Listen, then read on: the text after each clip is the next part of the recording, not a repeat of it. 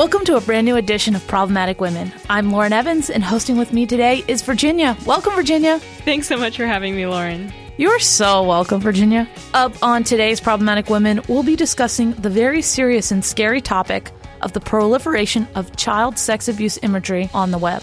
The problem is worse than you might think.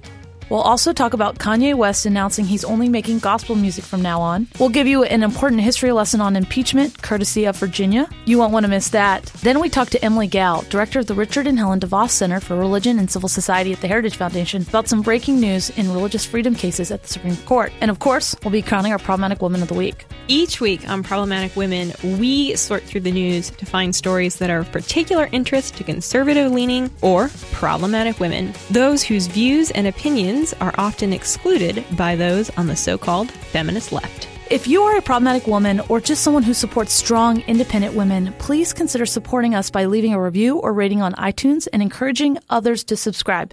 It really does make a difference. We are beginning today's show with a sobering topic, but a subject that is really important for us to be talking about, and that is the exploitation of children through child sexual abuse imagery. Child abuse has unfortunately existed throughout human history, but now with technological advances and mass file sharing, humanity is in a new period where more people than ever are able to access child abuse imagery. The New York Times has just released a sobering article titled "The Internet is Overrun with Images of Child Sexual Abuse. What Went Wrong?" We will leave a link to that article in the show notes. I definitely encourage you to read it. But the article begins with some really powerful statistics from the National Center for Missing and Exploited Children. In 1998, there were just over 3,000 reports of child sexual abuse imagery. Skip forward to 2008, and that number had grown to 100,000. In 2014, it had surpassed 1 million. And by 2018, it was over 18.4 million reports. So that's a huge jump that in 20 years, we went from 3,000 to 18.4 million reports. The New York Times examined this epidemic and found that the amount of imagery trafficked through the web is too much for law enforcement and tech companies to combat.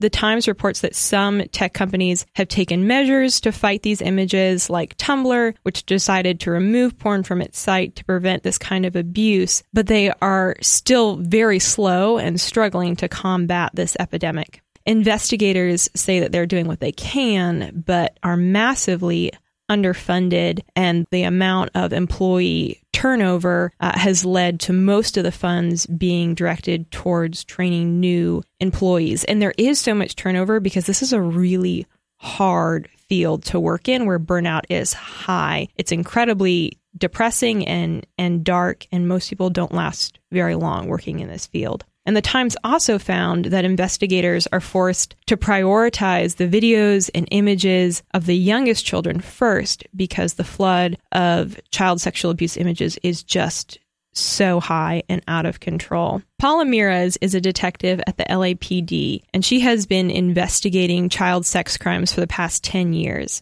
Meirez told the Times, "We go home and think, good grief, the fact that we have to prioritize by age is just really disturbing." And wow, yes, it really is disturbing. But the explosion of demand for the creation of child sexual abuse imagery is completely out of control, and law enforcement just doesn't have the manpower right now in order to fight this horrific epidemic. And the lack of resources theme was really present throughout the entire article, but also addressed was the fact that this is an epidemic that is so terrible and overwhelming that it's kind of easier just to ignore it. The Times said, quote, "The internet is well known as a haven for hate speech, terrorism-related content, and criminal activity, all of which raise alarms and spurred public debate and action. But the problem of child sexual abuse imagery faces a particular hurdle. It gets scant attention because few people want to confront the enormity and horror of the content, or they wrongly dismiss it as primarily teenagers sending inappropriate selfies." So, Lauren, I know I was kind of blown away by the numbers and the data that is presented in this article. Did you have any idea of how large of an epidemic this was? I had no idea. Virginia, you used the word sobering twice in your intro of this topic. And I think that's the way that I feel. The fact that it's not only that it's such an issue, but it's growing at this exponential rate. And these are people that are around us. We hear a lot about the dark web, but 18.4 million reports of child sexual abuse imagery on the internet. How do humans stoop this low? These are unprotected, pure little beings, and that they're exploiting them for sexual pleasure. And then people are watching it on the internet. It's sobering. It is. It's really disturbing. And honestly, I just felt kind of sick to my stomach when I finished reading the piece, because it is quite graphic. They get into some of the details, and it's mind-blowing. But it does raise this huge question in your mind of why aren't we doing something about this? And, stories like this do show the depth of human depravity.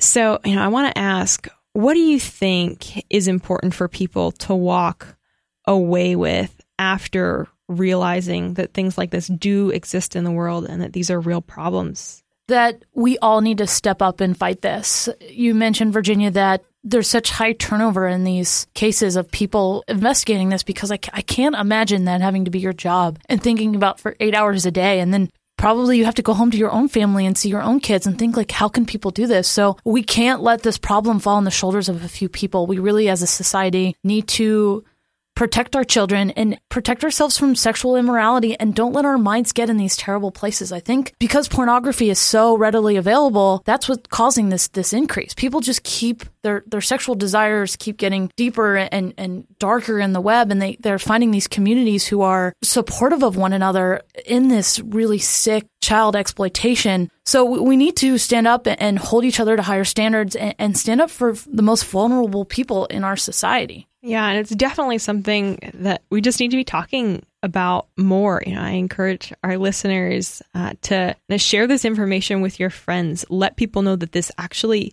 is a real crisis that we need to be aware of and be tackling. And, parents, be having conversations with your kids, one, about how to make sure, they're not going places on the internet that they shouldn't, or being connected with predators. But also, I think it's pretty easy to just kind of stumble into these sites, and sometimes you don't even really realize what you're looking at. And people need to be aware that this is out there, that it's an epidemic, and that it's something that we can't be silent on. Yeah, Virginia, they always say sunshine is the best disinfectant. So yeah, shine a light on this issue.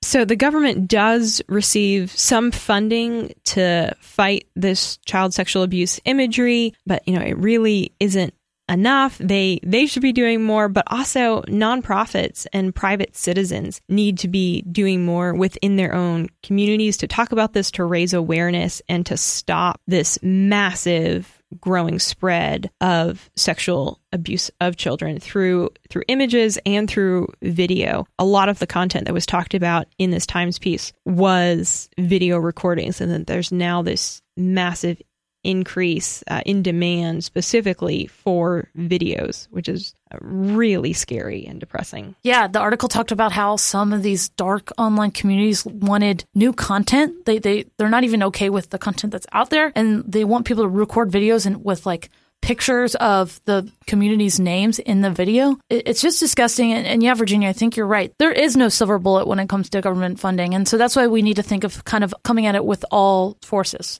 We need to have some government funding, but we also need to have nonprofits. We need to have private citizens all really holding each other to higher standards. I know I keep repeating this, but the cycle of abuse can be stopped in one generation. It's just people standing up and saying, no, this is not happening. We are not letting this happen. And I think that's what we need to do. Yeah, no, I agree. It's definitely a both and of stopping the criminals and also stopping the demand for it, because it's only being created because there is a demand. All right. So our next topic is a little lighter. Virginia, do you know who started a Sunday service, a church clothing line, and has an upcoming album entitled Jesus is King? Well, Lauren, I do, but I would love for you to tell me more. It is Kanye West. If you might not have heard, Kanye began Sunday services earlier this year, and that is a church service that focuses heavily on music with gospel renditions of his own songs and covers. At one of these services, Kanye shared his own testimony, and we have a clip. You know, the devil presents so many flashy, shiny objects. I have seen everything that the devil could have showed you via TV, videos, car dealerships, jewelry, houses. And I tell you, nothing beats God. Nothing, and of sound mind. Nothing beats God. He also brought his Sunday service to Coachella. There, he set up booths for his new line of church clothes. Fans there lined up to find that their cheapest option was a $50 pair of socks. One fan tweeted, quote, "I love Kanye, but I ain't paying $225 for a pretty basic hoodie." Which, Kanye fan, I have to agree with you. His upcoming album has also led to mixed feelings from fans. Jesus is King was slated to release September 27th, but has still yet to surface. Fans posted about being, quote, clowned by Kanye. Kanye fans are also await a documentary that goes along with the album. The film will follow his past Sunday services performance around the country and will be released in IMAX. Kanye has also announced that from here on out, he's only going to make gospel music. Virginia, as Kanye makes this transition from kind of more mainstream hip-hop into gospel and religious theme music, what do you think the responses from his fans will be? Do you think the transition will be smooth? Do you think he'll pick up fans? Do you think he'll lose fans? My hope for Kanye is that he takes all of his fans with him into the gospel music scene and gains a whole bunch of new ones. I think this is just so great. It's awesome to see someone who had this amazing platform already now recognizing, okay, I've made choices in my life that I wasn't happy with. They didn't provide the hope and the satisfaction that I thought they were going to. And I have found Jesus, and he is my answer, and he is my joy. And so I think it's super encouraging to see. And his music is great. The gospel music sounds amazing. It's not kind of what you think of when you think of that really typical kind of old gospel music. It's fun. I really enjoy it. And I'm not a huge gospel fan, but he's just talented. So I think anything Kanye sings, it's worth listening to. Yeah, personally, I am so excited for this album. I just made Thalia, our producer, and Virginia, before we started recording, listen to a rendition that he did of Tracy Chapman's Fast Car. And it was a gospel kind of religious version. It's just so good. It's on YouTube. I think it's a pirated link, so I don't want to add it to the show notes, but just go ahead and YouTube and add Kanye West Fast Car and you'll be able to find it. So yeah, a lot of people are kind of questioning behind this album. Kanye West, my buddy, just bought a $50 Jesus is King shirt. So on one hand, his testimony seems really powerful. He's talked about, how his religion has brought him closer to his wife and to his children. It's very public that Kanye was close to his mom, and his mom was very religious, and she died probably around 10 years ago. And that kind of brought him in a dark time. So Virginia, how do you kind of weigh these two things? One, he seems really genuine, and this seems like he's coming from a good place, but there's also kind of this whole marketing campaign behind it. He's missed deadlines on his album. Do you think he's genuine? Yeah, I mean, obviously, we can never really know what's in a man's heart. It's dangerous to assume that we know. I like to hope for and believe the best in people, and from the words that he's speaking, it certainly seems like he has had a real encounter with the Lord and is pursuing Christ. But we also have to remember that he's a businessman and he's an entertainer, and this is part of kind of who he is, the fabric of his being. So I think we're kind of seeing these two worlds clash where, he's so used to kind of promoting his music and, all of his swag, but now he has a different message that he's selling a little bit. And so there's maybe some tension there. But at the end of the day, I think it's all kind of part of Kanye West just being Kanye West. I keep hoping that he comes out and he's like, oh yeah, all these $50 t-shirts and $200 sweatshirts, all the proceeds are going to charity, Well, Kanye, if you're listening, there's an idea Kanye, you for are listening. So we'll keep you updated when if and when the album does drop, but we're excited about the prospects of this. All right, we're going to take a break. But first, I want to tell you about another great podcast here at the Daily Signal. If you are overwhelmed by the 24/7 news cycle, I know I am, and you probably are too. And if you're looking for a way to keep up with all that news that matters, the Daily Signal podcast brings you the top stories of the day. I co-host the Monday edition with my colleague Rob Bluey to bring you interviews with lawmakers, authors, and conservative activists. And of course, we always start your week off right with a good news story. If you are a conservative who wants to be on top of the news every day, then check out the Daily Signal podcast, available every weekday morning. All right, Lauren, question for you. Do you remember your high school civics class? I really do not. I have vague memories of mine. My teacher was Mr. Jackson. He was a really sweet older man, sometimes not super interesting to listen to, but very, very kind.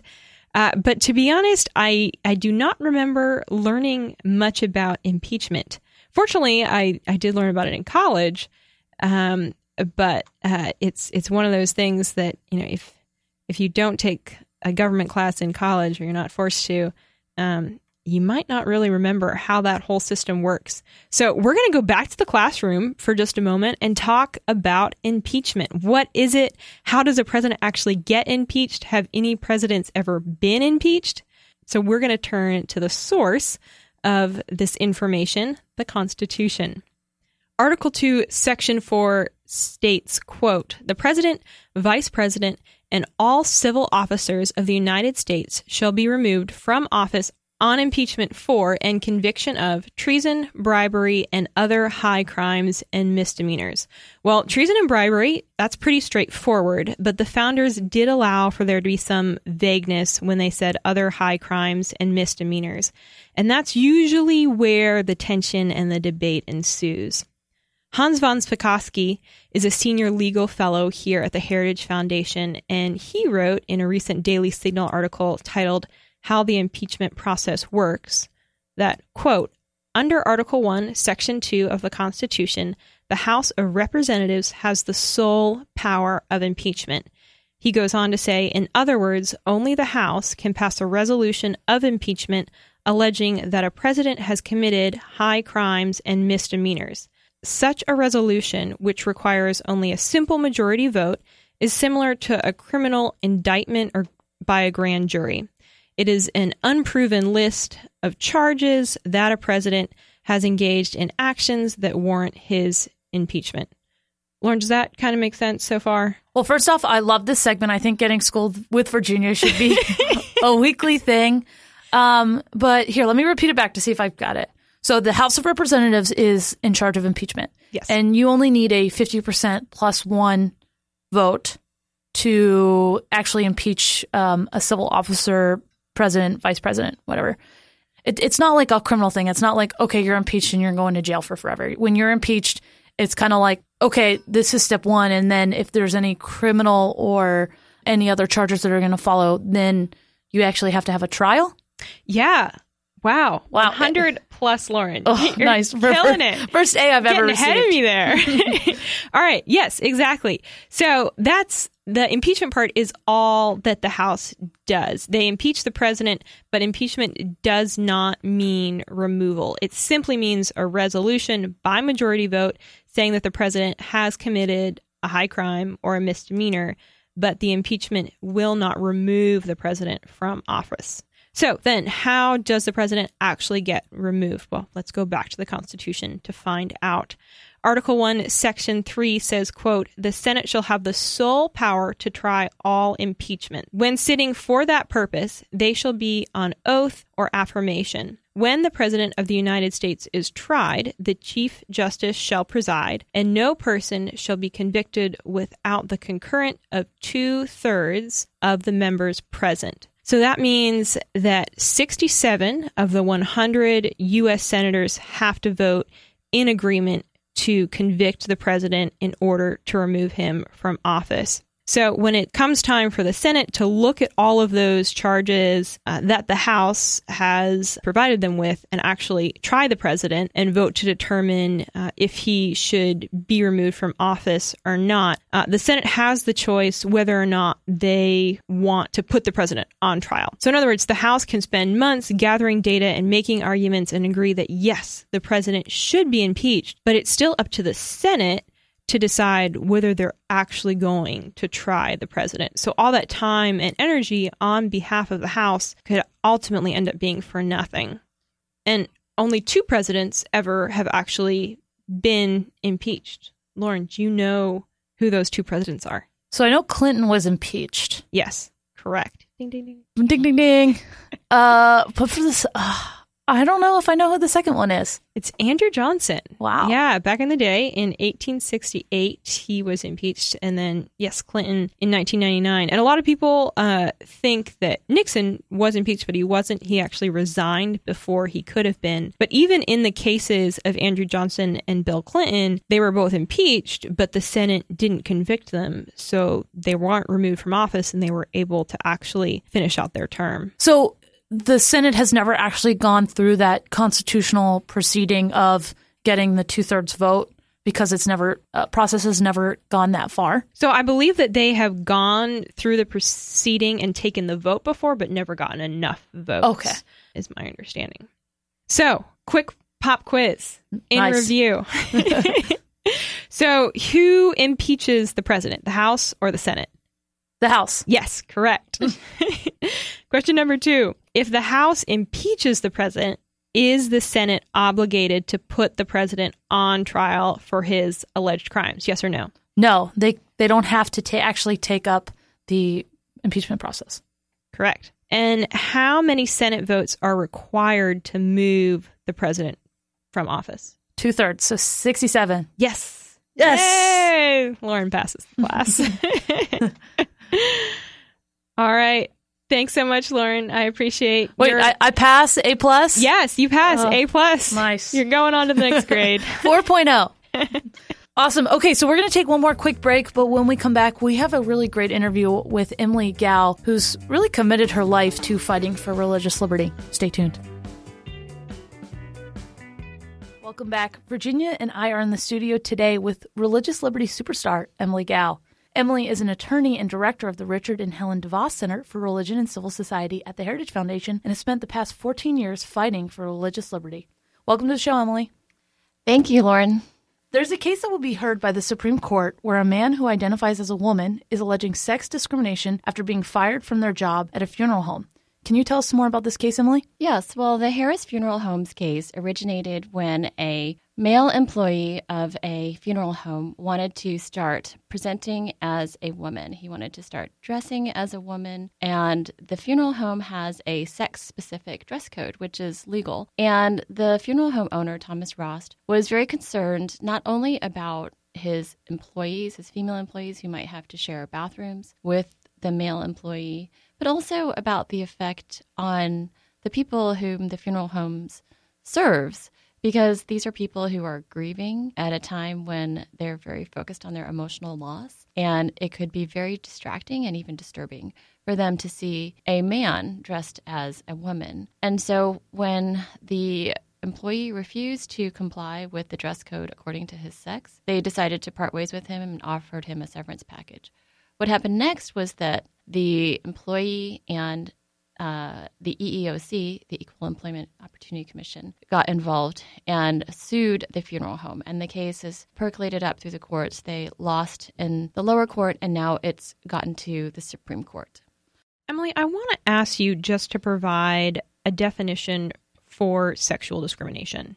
So the correct way to understand discrimination on the basis of sex, it is when one person is treated more disfavorably than a person of the other category. So if you have a person who is male who is treated worse than a person who's female because of their sex, that is sex discrimination. If you have a female who is treated worse than a male, that is sex discrimination. Sex discrimination is not merely when you treat two people differently, because we treat males and females differently all the time. That's why we have some of the other sex-segregated spaces and events that we've talked about before. That's why we have sex-segregated bathrooms. We have sex-segregated sports, because the courts and the American people have realized men and women are different. And so there's nothing discriminatory about having sex segregation in appropriate ways. Sex-segregated spaces, sex-segregated events that involve a person's physical capacity. But what the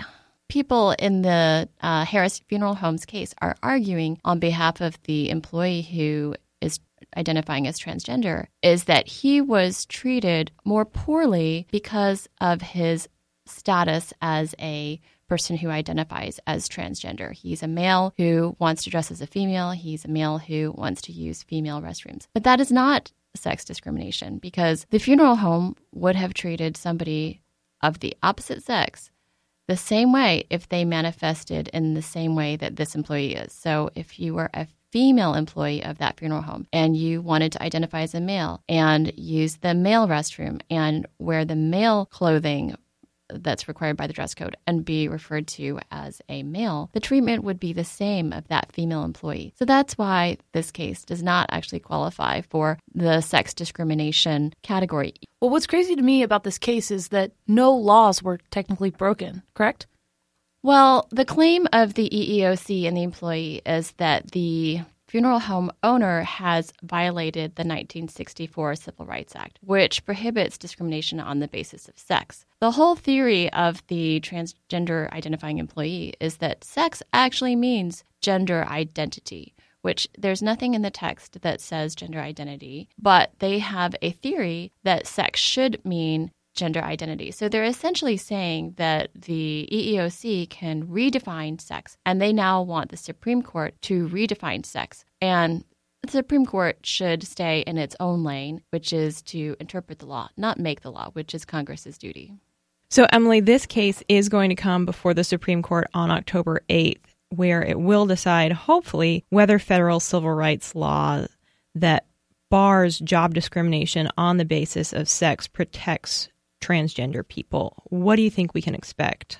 Well, I think you can expect from the funeral home side that they will say, Congress should stick with the original public meaning of what the word sex meant in 1964. And that is an established way of interpreting the law, that the court should refer to the original public meaning, which means what did a regular person in the general public understand sex to mean, not what did a particular member of Congress think. And I think everyone pretty much agrees that in 1964, the word sex meant biological sex, male or female, not, a person's subjective self-perception of their gender, which is what gender identity means. And so I think there will be a lot of discussion about the procedural part, which is, what is the correct role of the Congress versus what is the correct role of the courts. And as your listeners may know, the Congress has actually been trying to amend the Civil Rights Act recently through the Equality Act to add the classes of sexual orientation and gender identity. So the fact that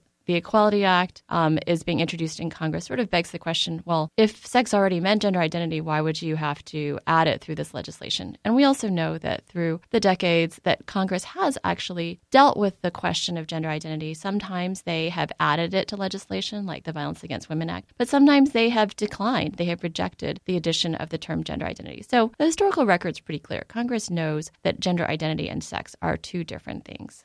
So if SCOTUS rules that gender identity does not apply to federal civil rights law, will that create a roadblock for Congress to move forward with the passage of the Equality Act? Well, I think it will clarify what the current understanding of the Civil Rights Act should be, and I think it will make it more difficult for the EEOC to continue to politicize these cases. But I don't think it will make it more difficult in a procedural sense for Congress to try and pass something like the Equality Act. However, I do think it could make the public support for something like the Equality Act change, because I think one of the interesting things about this case is that it will bring to the forefront some of the issues that we've talked about, how gender identity essentially erases women as a coherent category in the law.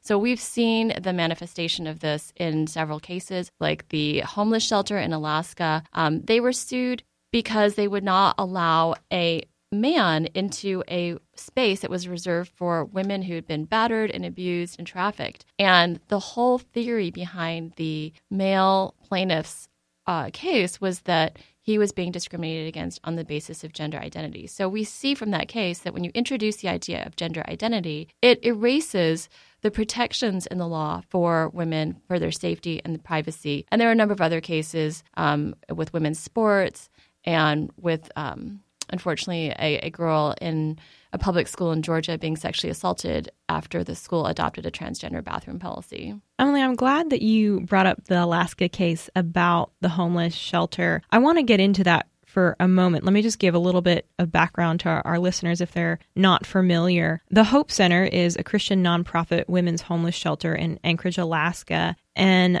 right now we have some great news that we just received this week that they are now free to continue serving homeless women without the threat of looming legal action or even being shut down. And the reason why that threat arose to them was in January 2018, a drunk and injured man dressed in a pink nightgown tried to gain access to the Hope Center. During the day, the center does serve men and women by providing them with meals, laundry and shower services, job skills training, and clothing. But in order to provide a safe space for homeless women, the shelter at night does only house women. So when this intoxicated biological man identifying as a woman came knocking on the center's door after hours, the Hope Center sent the individual to the hospital to get the care he needed. They even paid for the taxi. But then the Hope Center faced a complaint from the Anchorage Equal Rights Commission claiming that the center had discriminated against this individual because of his gender identity. And this appeared to be an attempt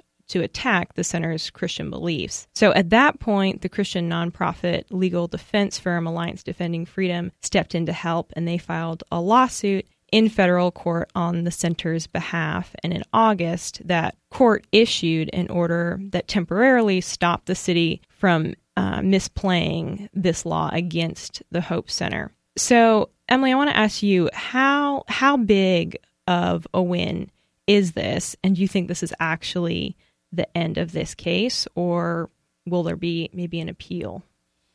Well, I think it's a very big win, not only for the Hope Center, but for similarly situated women's shelters and other spaces for women around the country. I think it's a great precedent. My understanding is that there was a settlement. So if there was a settlement, I don't expect that this will be relitigated. One thing that I've learned since this case has come out is that Anchorage actually has a higher than normal population of women who have been sex trafficked, because it's kind of a middle point between Russia and the United States.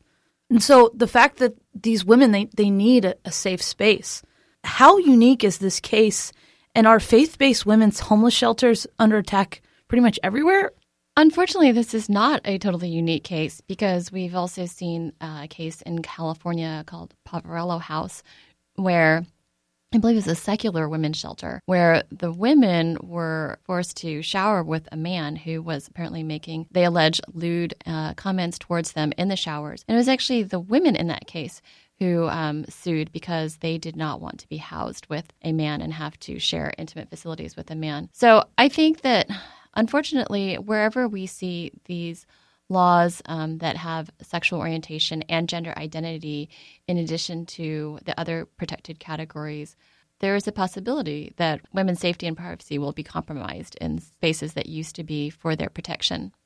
So the name of the act is the Equality Act, and it puts, I think, our listeners and people who believe in religious liberty in a hard place when somebody's like, man, why aren't you for equality? So what is kind of misunderstood about this case, and what are some talking points that our listeners can use when put in this hard place of wanting to love all people but wanting to protect women? Well, I think the term equality has been misused. I think that one basic thing you can say is that, all people have dignity and deserve to be treated with respect. So all people have equal status. But not all ideas have equal status, and we don't have to agree on all ideas. And what the Equality Act would do is basically adopt a government orthodoxy on sexual orientation and gender identity. Now, those two categories are distinct from many of the other categories that are protected in the Civil Rights Act. So if you think of race and sex, those are both biological and immutable traits. Gender identity is a person's subjective perception of their own sex, which people have the freedom to believe that, but people should have the freedom to disagree with that, to say, well, I think you actually are either a male or a female, and they don't believe in gender fluidity.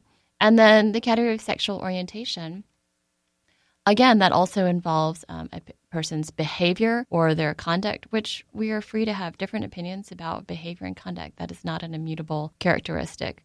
So unfortunately, what the Equality Act would do is it would lead to a government orthodoxy, and that will lead to the punishment of dissenters. Some of those dissenters will be people who have religious convictions. Some of those dissenters will be people with moral convictions. And some of those dissenters, as we've seen from the women who oppose the Equality Act, their objections are based on science and based on concerns for women's safety and privacy and equality. So unfortunately, the Equality Act would establish a nationwide orthodoxy and punish disagreement. So, Emily, with cases like the Hope Center case, do you see this as the left weaponizing anti-discrimination law and then using that to attack faith-based organizations? I think that the treatment of people of faith over the past few years by the left, especially by organizations like the Human Rights Campaign and actually some members of Congress, has been incredibly intolerant. You look at some of the rhetoric, the way that they describe people like Jack Phillips, the baker from Colorado. Like in Colorado, some of the government officials compared him to a Nazi and a slave owner. When you look at the targeting of organizations, businesses like his with, boycotts and picketing, and not only that, but death threats, harassing phone calls. And that's unfortunately not an isolated incident. We've seen that with many of the wedding vendor cases, many of the cases involving sexual orientation and gender identity. There's been verbal harassment and economic threats, boycotts, and also sometimes threats of physical violence. So unfortunately, I think our culture is at a point right now that the left's intolerance of religious beliefs about sexuality and marriage and even sex differences is increasing. And so the use of these laws to punish people for disagreement, I think, is part of an overall picture of increasing intolerance towards people who simply hold the view that marriage is between a man and a woman and that there are two sexes, male and female. Emily, we talk a lot on the show about the Equality Act and these transgender issues, but at the end of the day, we're blessed in the United States to have the First Amendment that protects our right to religious liberty. A lot of people in the world don't have that First Amendment protection.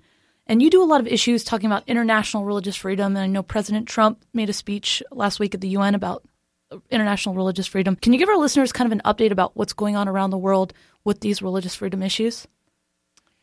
Well, President Trump gave a landmark speech and elevated religious freedom at the UN General Assembly to a level that it's never been elevated before, which is very critical because the UN tends to downplay the importance of religious freedom, even though over 80% of the world's population lives under serious restrictions of religious freedom. So it really put the UN on notice and many of the countries that are the worst violators of religious freedom on notice. I thought a particularly interesting part of the event that he held was to spotlight the survivors of religious persecution. And some people who were there had family members who are still in prison in places like China and Iran. And so I think that the Trump administration has added at the UN General Assembly to the work that it's been doing for the past few years with the International Religious Freedom Ministerial Summit that Secretary Pompeo and Ambassador at Large for International Religious Freedom, Sam Brownback, have hosted. And they've done a great job on building multilateral cooperation. Their summits have brought together government leaders from over 100 countries, and it has fostered more cooperation in places like the Middle East and Asia and Europe to combat religious freedom violations. Emily, I want to take just a moment to let you share a little bit about an event that's happening at the Heritage Foundation next week. Earlier in the show, Lauren and I took some time to talk about the epidemic of child abuse through child pornography. And there is an event that you're hosting next week at Heritage that addresses this crisis. Could you tell us a little bit more about that? Thanks, Virginia. Yes, we are very concerned about this growing epidemic of children being sexualized by adults through culture and education and healthcare. And sometimes this is actually as a result of government-led initiatives, which means that it is actually the use of taxpayer money. And so we will be looking at issues like pornography and trafficking, also the introduction of comprehensive sexuality education in public schools, the introduction of sexual orientation, gender identity curriculum, the transgender policies in private facilities like bathrooms and locker rooms, and the increasing politicization of healthcare for children with gender dysphoria that's leading to harmful treatments of testosterone and surgeries on children. And so we will be bringing together thought leaders from around the country to discuss these issues with one another. And hopefully this will be a great way for parents to learn about what they can do. We'll be introducing the National Parent Resource Guide on the Transgender Trend, which is a very helpful tool for parents. Gives them practical steps that they can take if a transgender policy is being introduced in their school district, ways that they can talk to their school, and it tells them what their rights are. So we're really looking forward to bringing together all of these experts from around the country to find solutions to this growing epidemic. And when is the event taking place, and how can people register? The event is Wednesday, October 9th from 9 a.m. to 12 p.m. They can watch online. They can register on the Heritage website. We will have 3 panels on culture, education, and healthcare in that order. And we really encourage all parents to tune in at some point to this summit because it will give them an overview of how children are being targeted for sexualization. We'll give them practical tools to fight back, and it will introduce them to some of the federal and state policies that can help solve some of these problems. And if you are a podcast person, all of Heritage events are turned into podcasts. You can listen to it. It's almost immediate. It usually takes an hour or two for us to get it uploaded. And also, a lot of the participants in the panel will be doing interviews with the Daily Signal, which will run throughout the week and probably into the next week. Thank you so much, Emily, for joining us. We really appreciate your time and you sharing your expertise with us. Thank you. What the heck is trickle-down economics? Does the military really need a space force? What is the meaning of American exceptionalism? I'm Michelle Cordero. I'm Tim Desher, and every week on the Heritage Explains podcast, we break down a hot-button policy issue in the news at a 101 level. Through an entertaining mix of personal stories, media clips, music, and interviews, we help you actually understand the issues. So do this. Subscribe to Heritage Explains on iTunes, Google Play, or wherever you get your podcasts today. It is now time to crown our Problematic Woman of the Week. A familiar voice on problematic women testified before the House Judiciary Committee in their hearing on protecting America from assault weapons. Her testimony went viral, and for good reason. Here's a clip of Amy Swearer pushing back against those on the left who are actively seeking to ban certain types of scary-looking guns. 14. There are some here today who still genuinely don't understand why or how anyone would need such scary-looking rifles for purposes other than mass murder. And so I have permission from my mother to explain it to you by partially embarrassing her. My mother did not grow up with firearms, and they will never be her favorite thing in the world.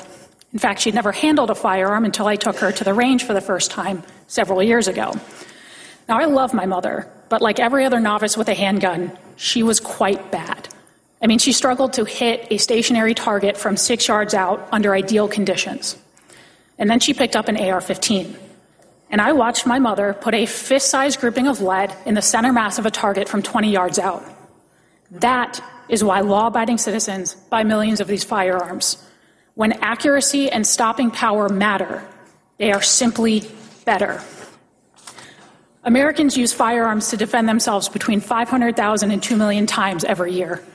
God forbid that my mother is ever faced with a scenario where she has to stop a threat to her life. But if she is, I hope politicians protected by professional armed security didn't strip her of the right to use the firearm she can handle most competently. Go, Amy. I love it. All right. So, Lauren, you wouldn't think a woman delivering these basic facts about how Americans use firearms would be so powerful, but the mainstream media so routinely ignores these facts. So we're not used to hearing them in our political or policy discussions. Do you think that's why this clip has gone viral?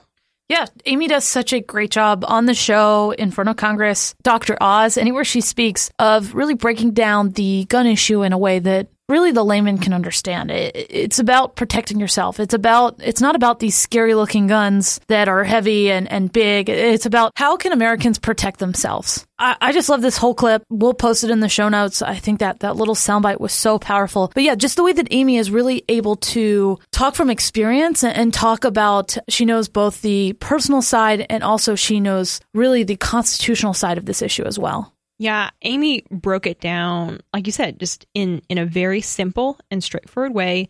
She gave us the facts and it made sense. And I think around the gun debate, that's what so many Americans have been looking for, is just the logical argument for firearms and for why the Second Amendment is important. And that's exactly what Amy gave us. And she kind of did that in large part with her decision to insert her own personal perspective and personal story into her argument. And, that might not have been super easy for her, but what do you think about that strategy and why did it work?